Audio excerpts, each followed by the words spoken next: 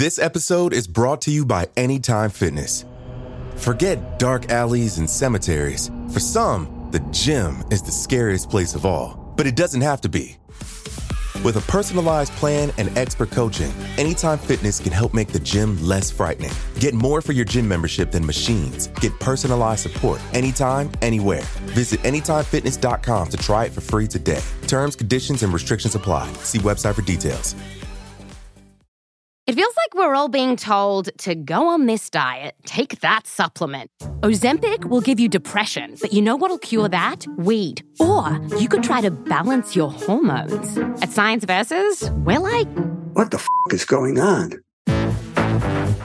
Forget the crap online and listen to Science Versus. Just the facts. Oh, and a bunch of stupid jokes. What is a ghost's favorite fruit? Blueberries. That's Science VS. New season out on Spotify soon. October 1st, 1919. It was the first game of the World Series. Over 30,000 fans packed into Redland Field in Cincinnati to cheer on the hometown Reds as they took on the Chicago White Sox. It was the first ever World Championship appearance for the Reds, and the fans were enraptured. It was a beautiful day for baseball as the teams took the field. After an uneventful first half inning, the fans got to their feet as their Reds were at bat. Reds leadoff Maury Rath stepped into the batter's box. As he took a practice swing, Rath looked down and made eye contact with his opponent, White Sox pitcher Eddie Cicotte. The 35-year-old Cicotte was one of the best pitchers in baseball at that time, a 29-game winner with a nearly unhittable knuckleball that made batters look foolish as they swung haplessly. Rath was prepared for a tough at-bat.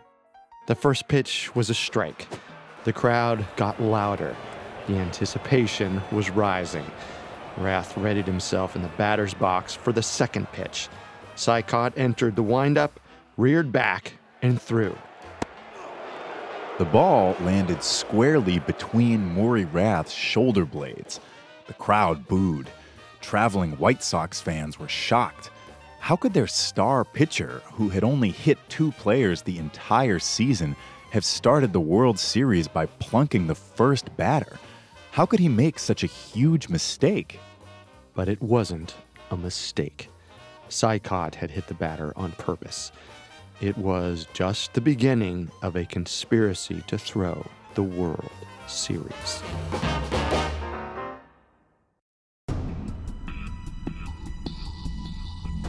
Welcome to Sports Criminals, a Parcast original. Every week, we dive into the dark side of sports history and look at athletes who not only broke the law, but broke the rules and covenants of their sport. We'll also uncover how their actions impacted the history of the sport they played. I'm Tim Johnson. And I'm Carter Roy. You can find episodes of Sports Criminals and all other Parcast originals for free on Spotify or wherever you listen to podcasts. To stream Sports Criminals for free on Spotify, just open the app and type Sports Criminals in the search bar. At Parcast, we are grateful for you, our listeners. You allow us to do what we love. Let us know how we're doing. Reach out on Facebook and Instagram at Parcast and Twitter at Parcast Network. Today, we begin our look at the 1919 Black Sox scandal. The Chicago White Sox were a powerhouse of the American League in the late 1910s. But in 1919, the team became embroiled in one of the biggest sports scandals of the century when it was revealed that players were paid to throw the World Series. This week, we'll explore how the White Sox players became involved in the scheme and how it was eventually discovered. Next week, we'll cover the fallout of the scandal and the consequences the players faced.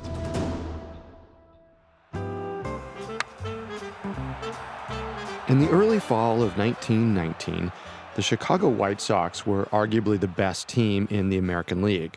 Going into the final week of the season, they had a 4-game lead over the Cleveland Indians.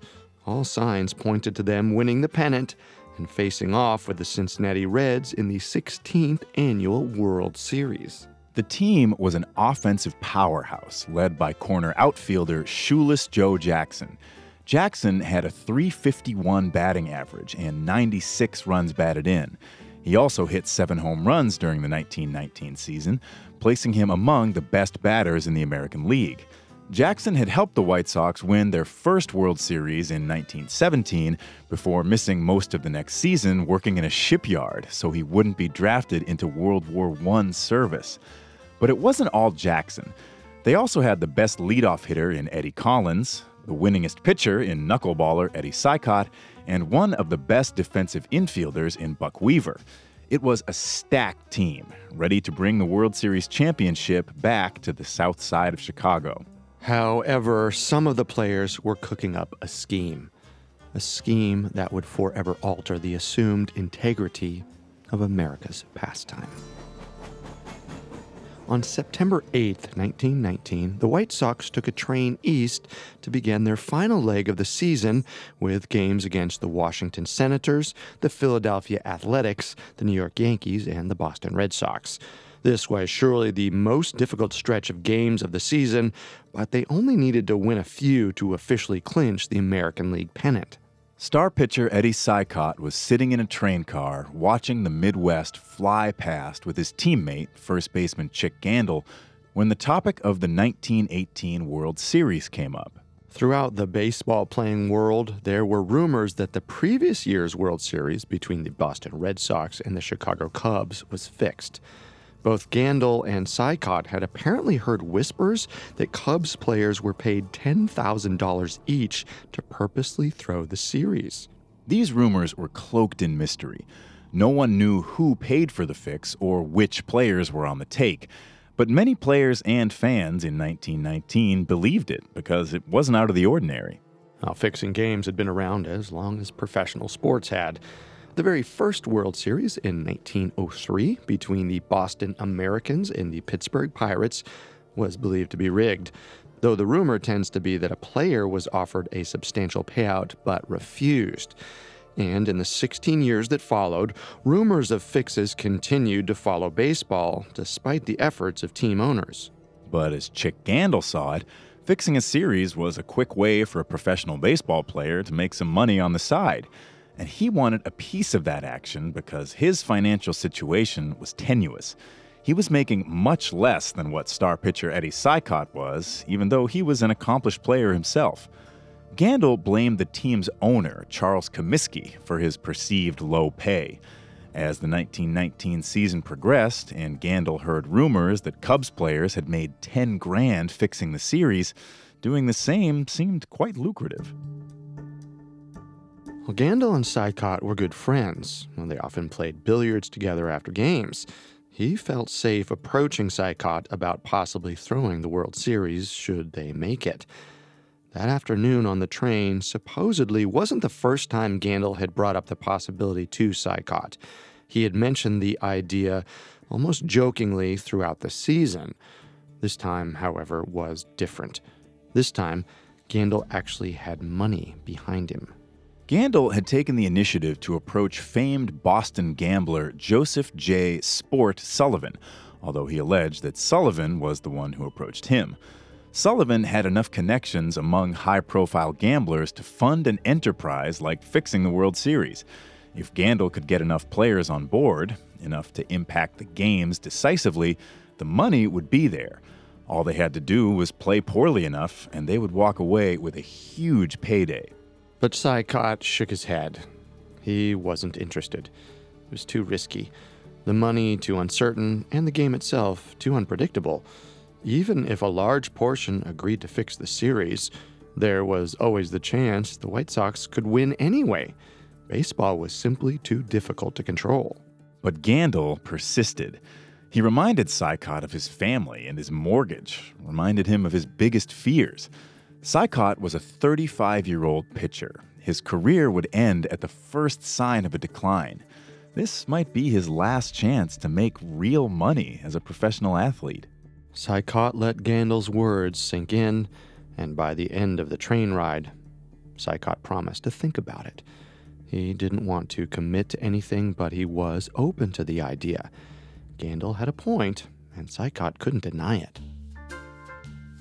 Eddie Sykot had won a league-leading 29 games for the Chicago White Sox in the 1919 season, fooling batters with a vicious knuckleball that moved sharply and unpredictably as it careened towards the plate.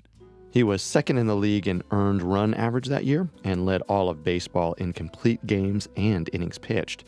But he was also one of the oldest players on the White Sox at age 35. His time as a professional athlete would soon come to a close, and he knew it.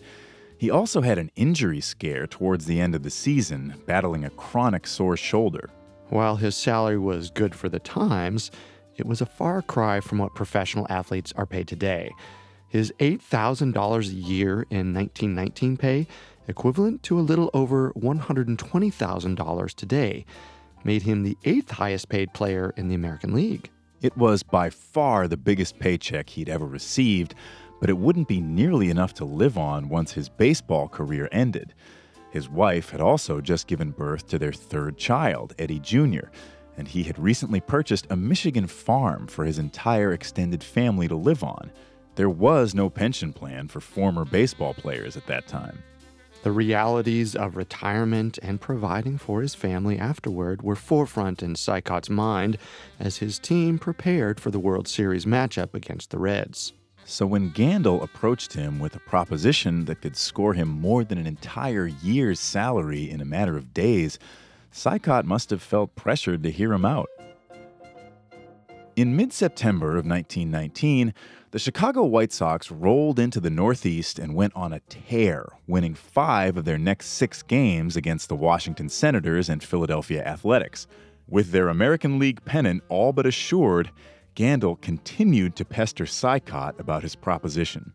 On September 17, 1919, while the White Sox were in New York City preparing for a 3-game match against the Yankees, Cicott was visited by Gandil in his Ansonia hotel room. Time was running out, and Gandil wanted to make one last pitch. Gandil wasn't alone. Joining him were 2 teammates he had recruited in the meantime, light-hitting shortstop Swede Risberg and backup infielder Fred McMullen. According to Cicott's grand jury testimony, the men asked Cicott exactly what it would take for him to throw the series. Cicott sat back and weighed his options. He needed the money, but he also had to think about his own reputation, both as a pitcher and as a man of integrity. It was no easy decision, but after a few moments, Cicott eventually decided he was willing to do it, for no less than $10,000. Chick Gandil grinned and told Cicott that the money wouldn't be a problem. With the team's ace pitcher on board, the scheme was now a go. They just needed more players signed up to make the series loss a sure thing. If Eddie Cicott was in for a penny, he was in for a pound. After committing to the plan, he agreed to help Gandil recruit others. The White Sox locker room was made up of several separate cliques, the most prominent led by all-star second baseman Eddie Collins. Collins and his friends would never be tempted to throw the series, so Gandil and Cicott didn't even try to recruit them. Instead, they focused on players they were already friends with. Cicott started with his roommate, power-hitting center fielder Happy Felsch. Gandil, meanwhile, made it his mission to try and get the legend himself, Shoeless Joe Jackson, on board. If they could get Jackson, the con would be a cakewalk. 32-year-old Shoeless Joe Jackson was an outsider in the clubhouse. He was a quiet, illiterate man who didn't quite fit in with either Eddie Collins' group or Chick Gandil's circle of friends. He mostly kept to himself. His best friend on the team was his roommate, Lefty Williams. Jackson was the best hitter on the team, leading the club in hits, RBIs, and batting average. His nickname, stemming from when he once took off his cleats on the base paths during a semi-pro game as a teenager, helped create Jackson's mythic reputation. Gandil offered Jackson $10,000 to throw the series, a pretty penny for a man earning only $6,000, but Jackson declined the offer. A week later, Gandil offered Jackson $20,000. Again, Jackson said no. While Jackson declined, his roommate, Lefty Williams, was more open to the idea. Gandil and Cicott, knowing how close Williams and Jackson were, treated Williams' participation as synonymous to Jackson's. When Williams met with Gandil, he said he spoke for Jackson too. But even after hearing the pitch, Williams remained undecided. Well, there remains a debate over whether or not Shoeless Joe ever actually joined Gandil's plan to throw the series, but he was undoubtedly aware of the growing plot.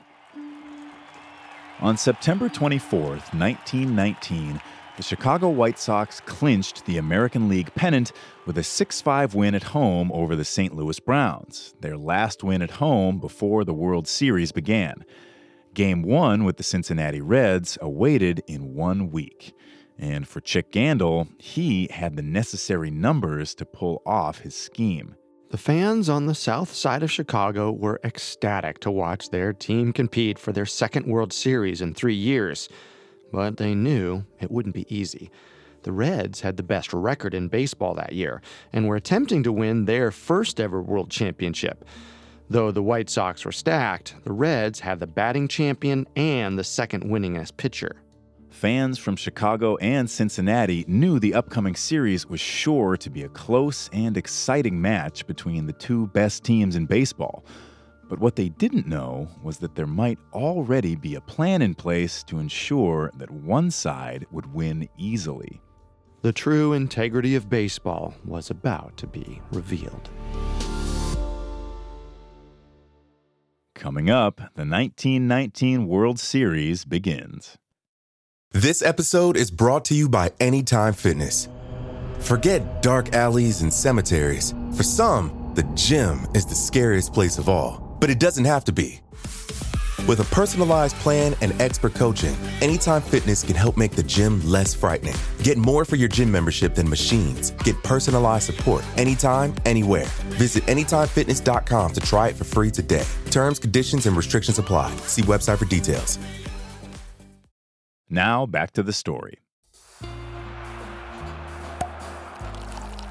2 days after the White Sox clinched the American League pennant and a date with the Cincinnati Reds at the 1919 World Series, star pitcher Eddie Sykot allegedly hosted a players' meeting in his hotel room, a short distance away from the ballpark. With Chick Gandil there to support him, Sykot tried to convince the still undecided players, Buck Weaver, Happy Felsch, and starter Lefty Williams.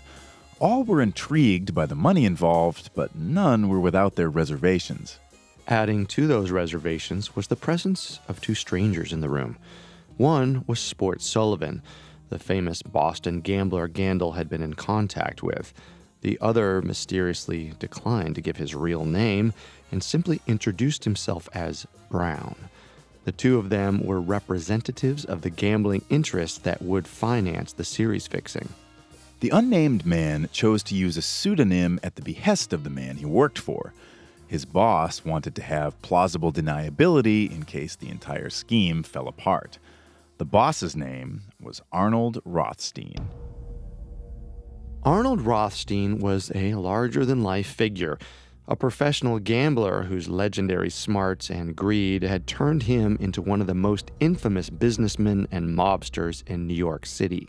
He was the perfect man to finance the series-fixing scheme. He was rich, well-connected, and ambitious. The amount of money it would take, around $100,000, was chump change to him, and the betting community knew it. The prestige of having enough power to fix something as high-profile as the World Series was what really motivated Rothstein.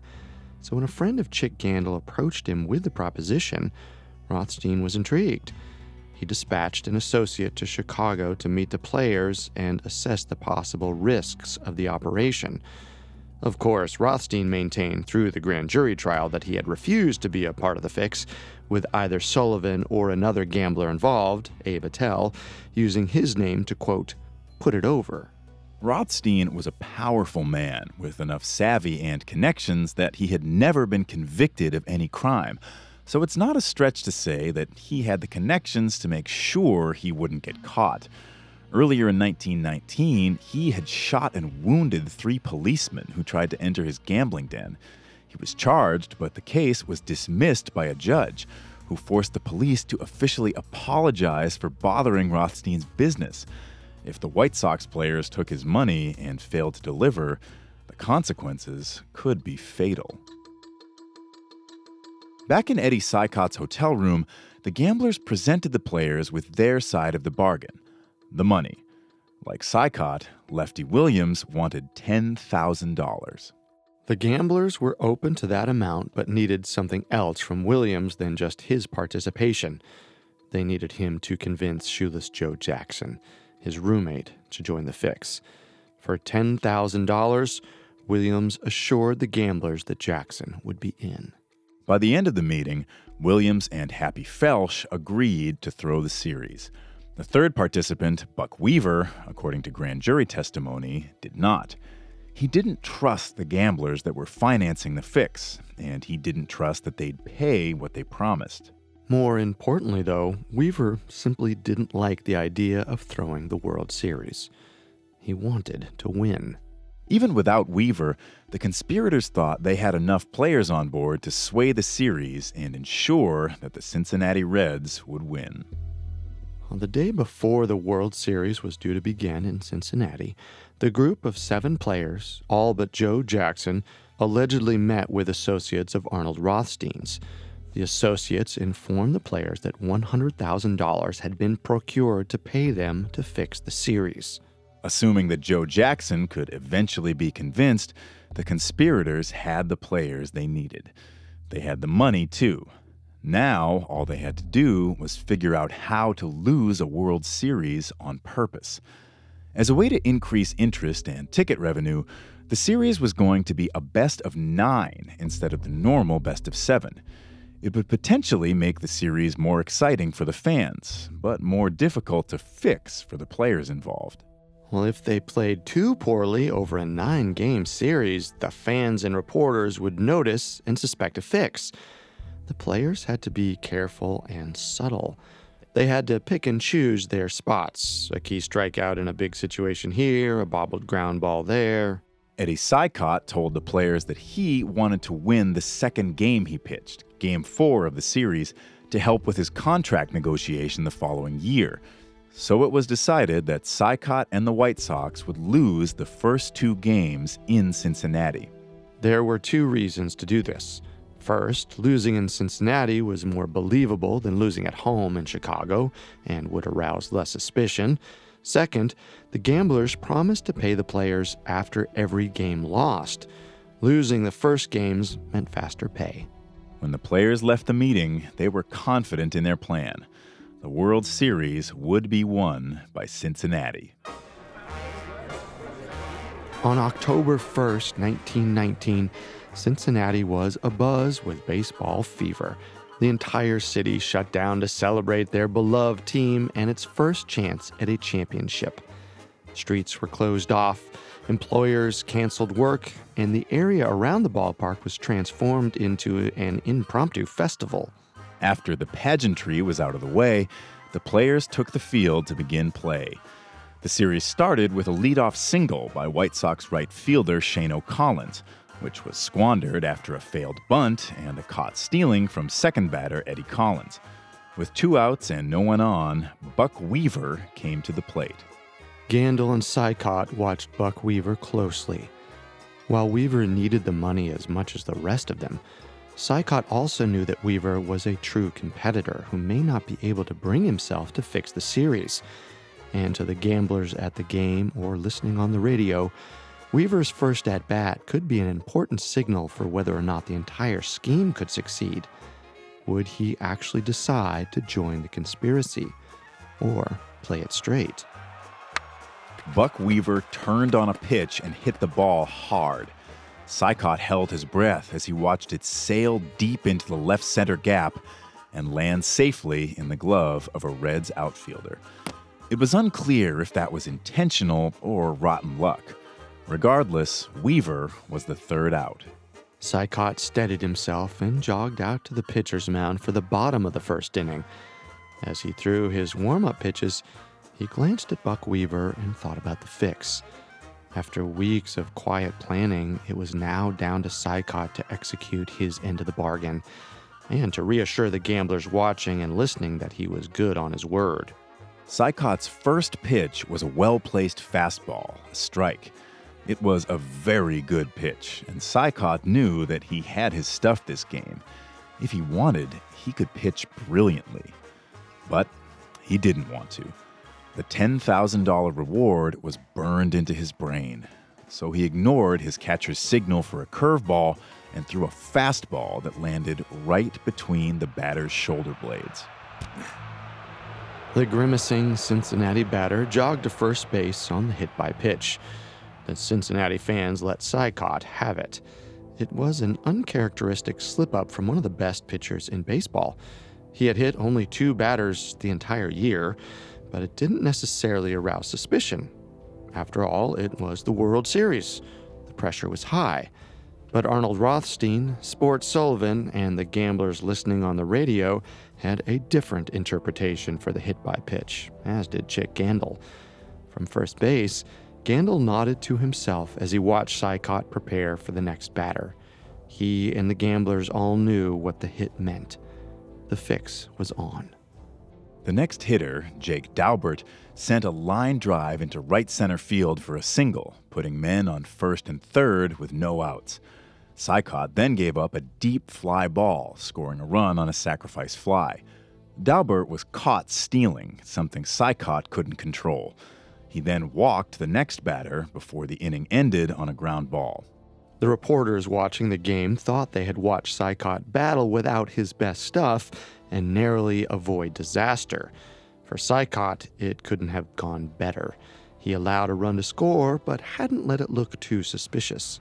The next half inning, the White Sox responded. Shoeless Joe Jackson reached on a throwing error, advancing to second base. Happy Felsch hit a grounder to first base and sacrificed himself for Jackson to get to third. Chick Gandil then hit a weak pop fly into center field, which found no man's land and dropped for a single, allowing Jackson to score. Well, despite his best efforts, Gandil had tied the game with a clutch hit.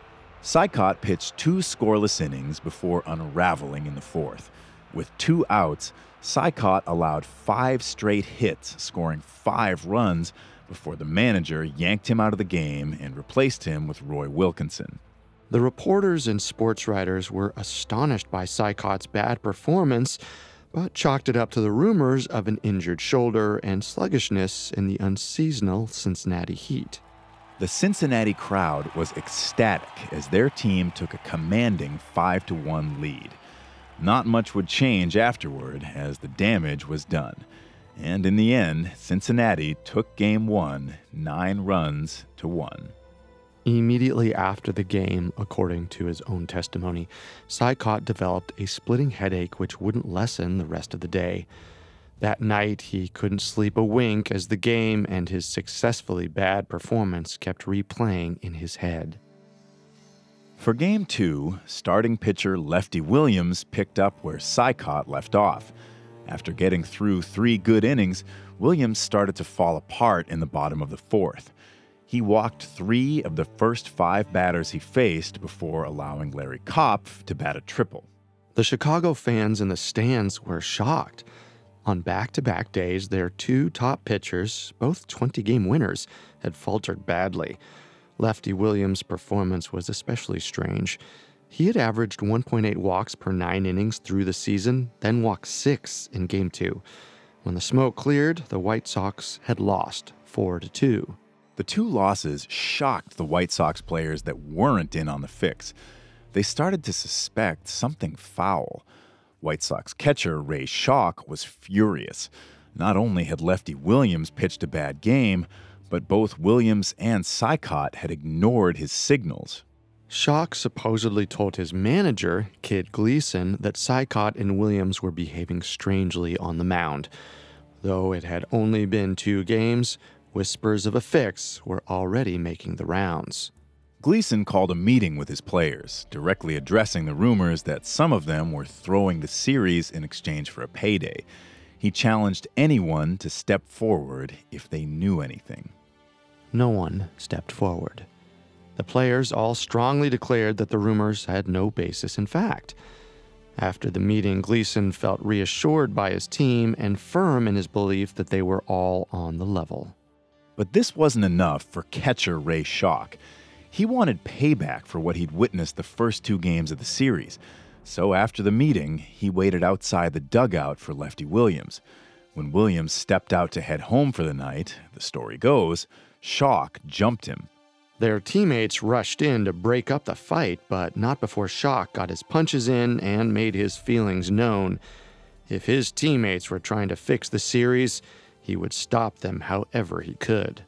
Schoch later completely denied that the altercation ever took place.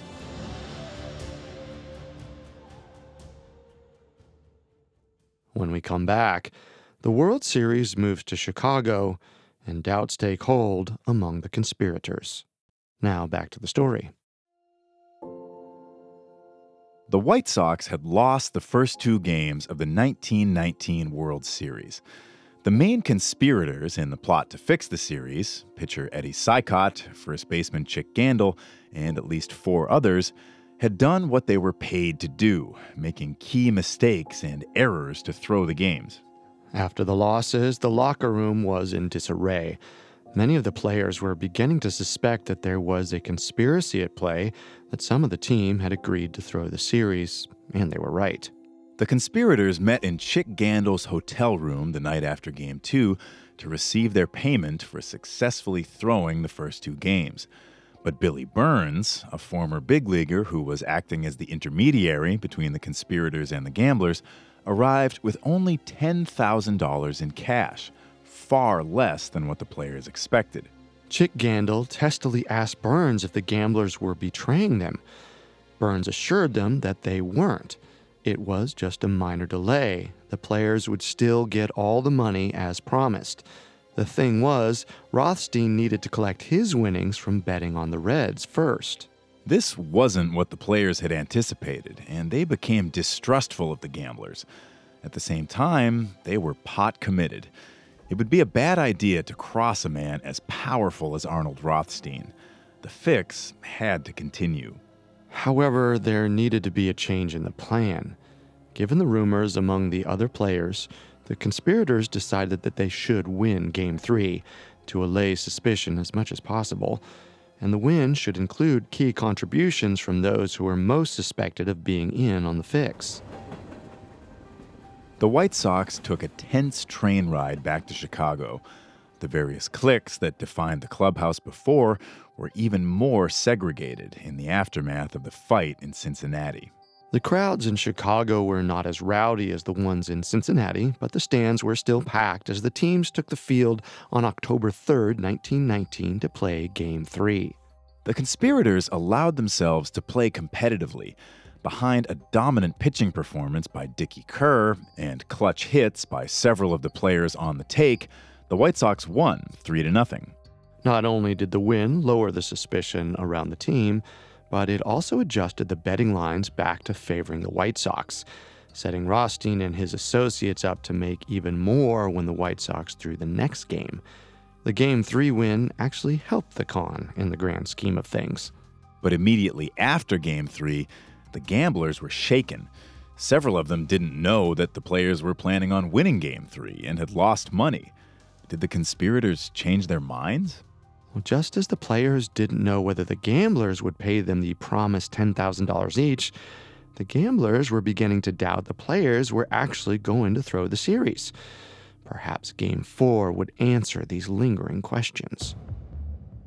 Eddie Saicot took the mound for Game 4. Chicago fans were looking for Saicot to right the ship, to dispel rumors of the fix, to prove he wasn't still nursing a sore shoulder, and, more importantly, tie up the series. Saicot, on the other hand, had different concerns. He was worried that the gamblers were still holding out on paying them and knew that throwing Game 4 effectively might be the best way to make sure he'd get paid. But at the same time, Saicot had something to prove. He wasn't pitching to get his team back in the series that he had already committed to losing. He was pitching to prove that he was an ace, worthy of a larger contract for the next season. Saicot responded to these various pressures by pitching the best game of his World Series career, allowing only 5 hits and 0 earned runs over 9 complete innings. The Reds scored 2 runs as a result of fielding errors, both by Saicot. On the other end of the ball, however, The White Sox managed just 3 hits and were kept scoreless. The Reds won the game 2-0 and took a commanding lead in the World Series. It remains unclear whether Saikot actually intended to lose Game 4 or if he simply made costly errors. He threw the ball away on a routine ground ball, allowing a runner to reach first base, and then bobbled a cutoff throw on the very next play, allowing the same runner to score. Other than those 2 mistakes, Saikot played extremely well and proved that his pitching ability was still as impressive as ever. The night after Game 4, the distrust between the players and the gamblers reached a boiling point. The money still hadn't come through. Gandil informed Williams that the fix was off. If the gamblers weren't going to keep their end of the bargain and pay what was promised, they obviously couldn't trust any of them anymore. With so much money already on the line, the gamblers were desperate to keep the fix in place. After hearing of Gandil's dismissal of the fix, Sport Sullivan reached out and tried to save the operation. He hastily wired $20,000 the day before Game 5 to prove that the gamblers could be trusted. By the skin of its teeth, the conspiracy remained alive. Gandil distributed the money to the players whom he still believed were committed to the scheme, including giving Lefty Williams $10,000, $5 for Williams and $5 for Jackson.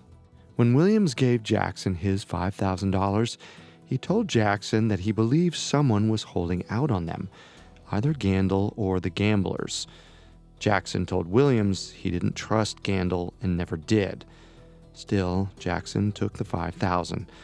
That night, Jackson told his wife about the money and the entire scheme. The revelation brought her to tears. Game 5, intentionally or not, was a disaster for the White Sox. They were once again shut out on offense, while Lefty Williams gave up 4 runs in the 6th inning en route to a shutout loss. The only 2 White Sox players to manage a hit were the still angry catcher, Ray Schock, and the inscrutable Buck Weaver. On the train ride back to Cincinnati, Lefty Williams spoke to Eddie Saikot about the entire scheme. Williams wasn't happy with the money he'd gotten and no longer trusted that Gandil, the only one in contact with the gamblers, was being truthful. He told Saikot that for the rest of the series, he would play to win. Saikot was non-committal. By now, he was torn between guilt and the desire to finish what he'd started. After a moment of thought, he told Lefty Williams that he, too, would play to win for the rest of the series. On October 7th, 1919, the Reds were just 1 game away from winning their first championship. But before the game, Gandil demanded another $20,000 from the gamblers. Gandil waited in his hotel room, increasingly nervous for a call from Sport Sullivan telling him the money was on its way. Hours passed, and the call never came. There was no money, so there would be no effort to throw Game 6. Yet, for the first 4 innings, the White Sox might as well have been throwing the game. Their offensive futility continued as they only managed 2 singles and no runs, while the Reds scored 4. A Cincinnati crowd of 32,000 was getting loud and anxious. They were so close to the championship.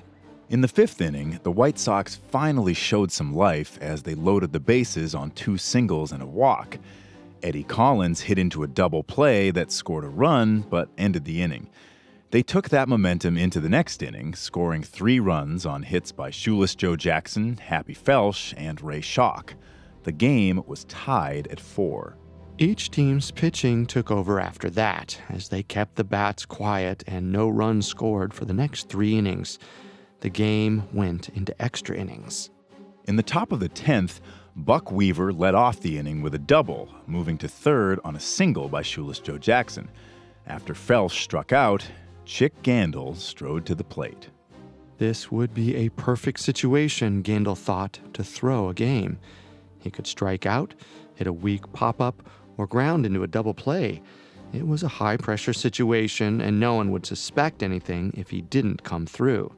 But Gandil didn't strike out. Instead, he roped a single into center field, scoring Weaver. The Reds weren't able to score in the bottom of the 10th, and the White Sox won the game 5-4. The series would continue. Game 7 was not another tight extra innings contest. In front of a strangely small Cincinnati crowd of 13,000, the White Sox took an early lead and never looked back. Thanks in part to run-scoring singles each from shoeless Joe Jackson and Happy Felsch, the White Sox cruised to a 4-1 victory. On the other side of the ball, Eddie Saicot turned in his second straight pitching gem, allowing 1 run over 9 innings. The game lasted barely an hour and 45 minutes. The series would return to Chicago for Game 8. October 9th, 1919 was a windy day in Chicago. Lefty Williams was starting for the White Sox and almost immediately lost the game and series when he gave up 3 runs in the first inning. By the time he was pulled out of the game with only 1 out on a pop fly, it was over. When shoeless Joe Jackson stepped into the batter's box in the bottom of the 9th, the score was 10-5, and the White Sox were down to their final out. Jackson hit a weak ground ball to second base. The crowd of 32,000 at Redlands Park exploded in joy as they watched Jackson get thrown out at first base. Their Cincinnati Reds had won the 1919 World Series. The White Sox players and coaches picked up their equipment and headed into the dugout. They had a long off-season ahead of them. The next day, the players returned to the ballpark to clean out their lockers. The mood was somber. Eddie Saicot found a note in his locker informing him that Charles Comiskey, the owner of the White Sox, wanted to see him. Saicot had no interest and left without saying a word to anyone else. As Saicot left in a hurry, he passed shoeless Joe Jackson, who was quietly preparing to drive home to his family. Jackson played well in the World Series. His batting average was .375, 24 points higher than his season average, and he had driven in 6 of the White Sox's 17 total runs. But he had still taken money from the conspirators and felt intense guilt over the series loss. He cleaned out his locker the day after the final game of the series and prepared to make the drive home. As Jackson finished packing, he thought about the $5,000 he had taken, about the fans that were devastated by the White Sox failure. Before he left, he knew there was something he had to do. Jackson made the short walk to White Sox owner Charles Comiskey's office. He was compelled to tell him what happened to his ball club and why they had lost the World Series. He knew that there would be consequences for what he and the other players had done. Even though he honestly played his hardest in the World Series and gave it his all, Jackson still felt as though he had betrayed his fellow players, his manager, the team's owner, and the fans. And he had to come clean. He had to unburden himself of his severe guilt. Jackson arrived at Comiskey's office and asked to see him. He told one of Comiskey's deputies that he had something very important to tell him. He had to tell Comiskey that the rumors were true. The White Sox had thrown the World Series. Little did he realize that soon, with or without unburdening his guilt, he and the other 7 men would be embroiled in one of the biggest scandals in the history of professional sports.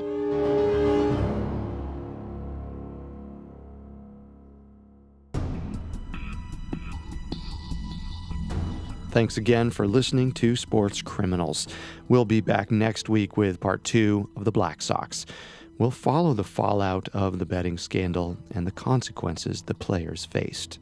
You can find more episodes of Sports Criminals and all other Parcast originals for free on Spotify. Not only does Spotify already have all your favorite music, but now Spotify is making it easy for you to enjoy all your favorite Parcast originals like Sports Criminals for free from your phone, desktop, or smart speaker. To stream Sports Criminals on Spotify, just open the app and type Sports Criminals in the search bar. And don't forget to follow us on Facebook and Instagram at Parcast and Twitter at Parcast Network. We'll see you next time. Sports Criminals was created by Max Cutler and is a Parcast Studios original. It's executive produced by Max Cutler. Sound design by Michael Langsner, with production assistance by Ron Shapiro, Carly Madden, and Travis Clark. This episode of Sports Criminals was written by Ryan Lee, with writing assistance by Abigail Cannon, and stars Tim Johnson and Carter Roy.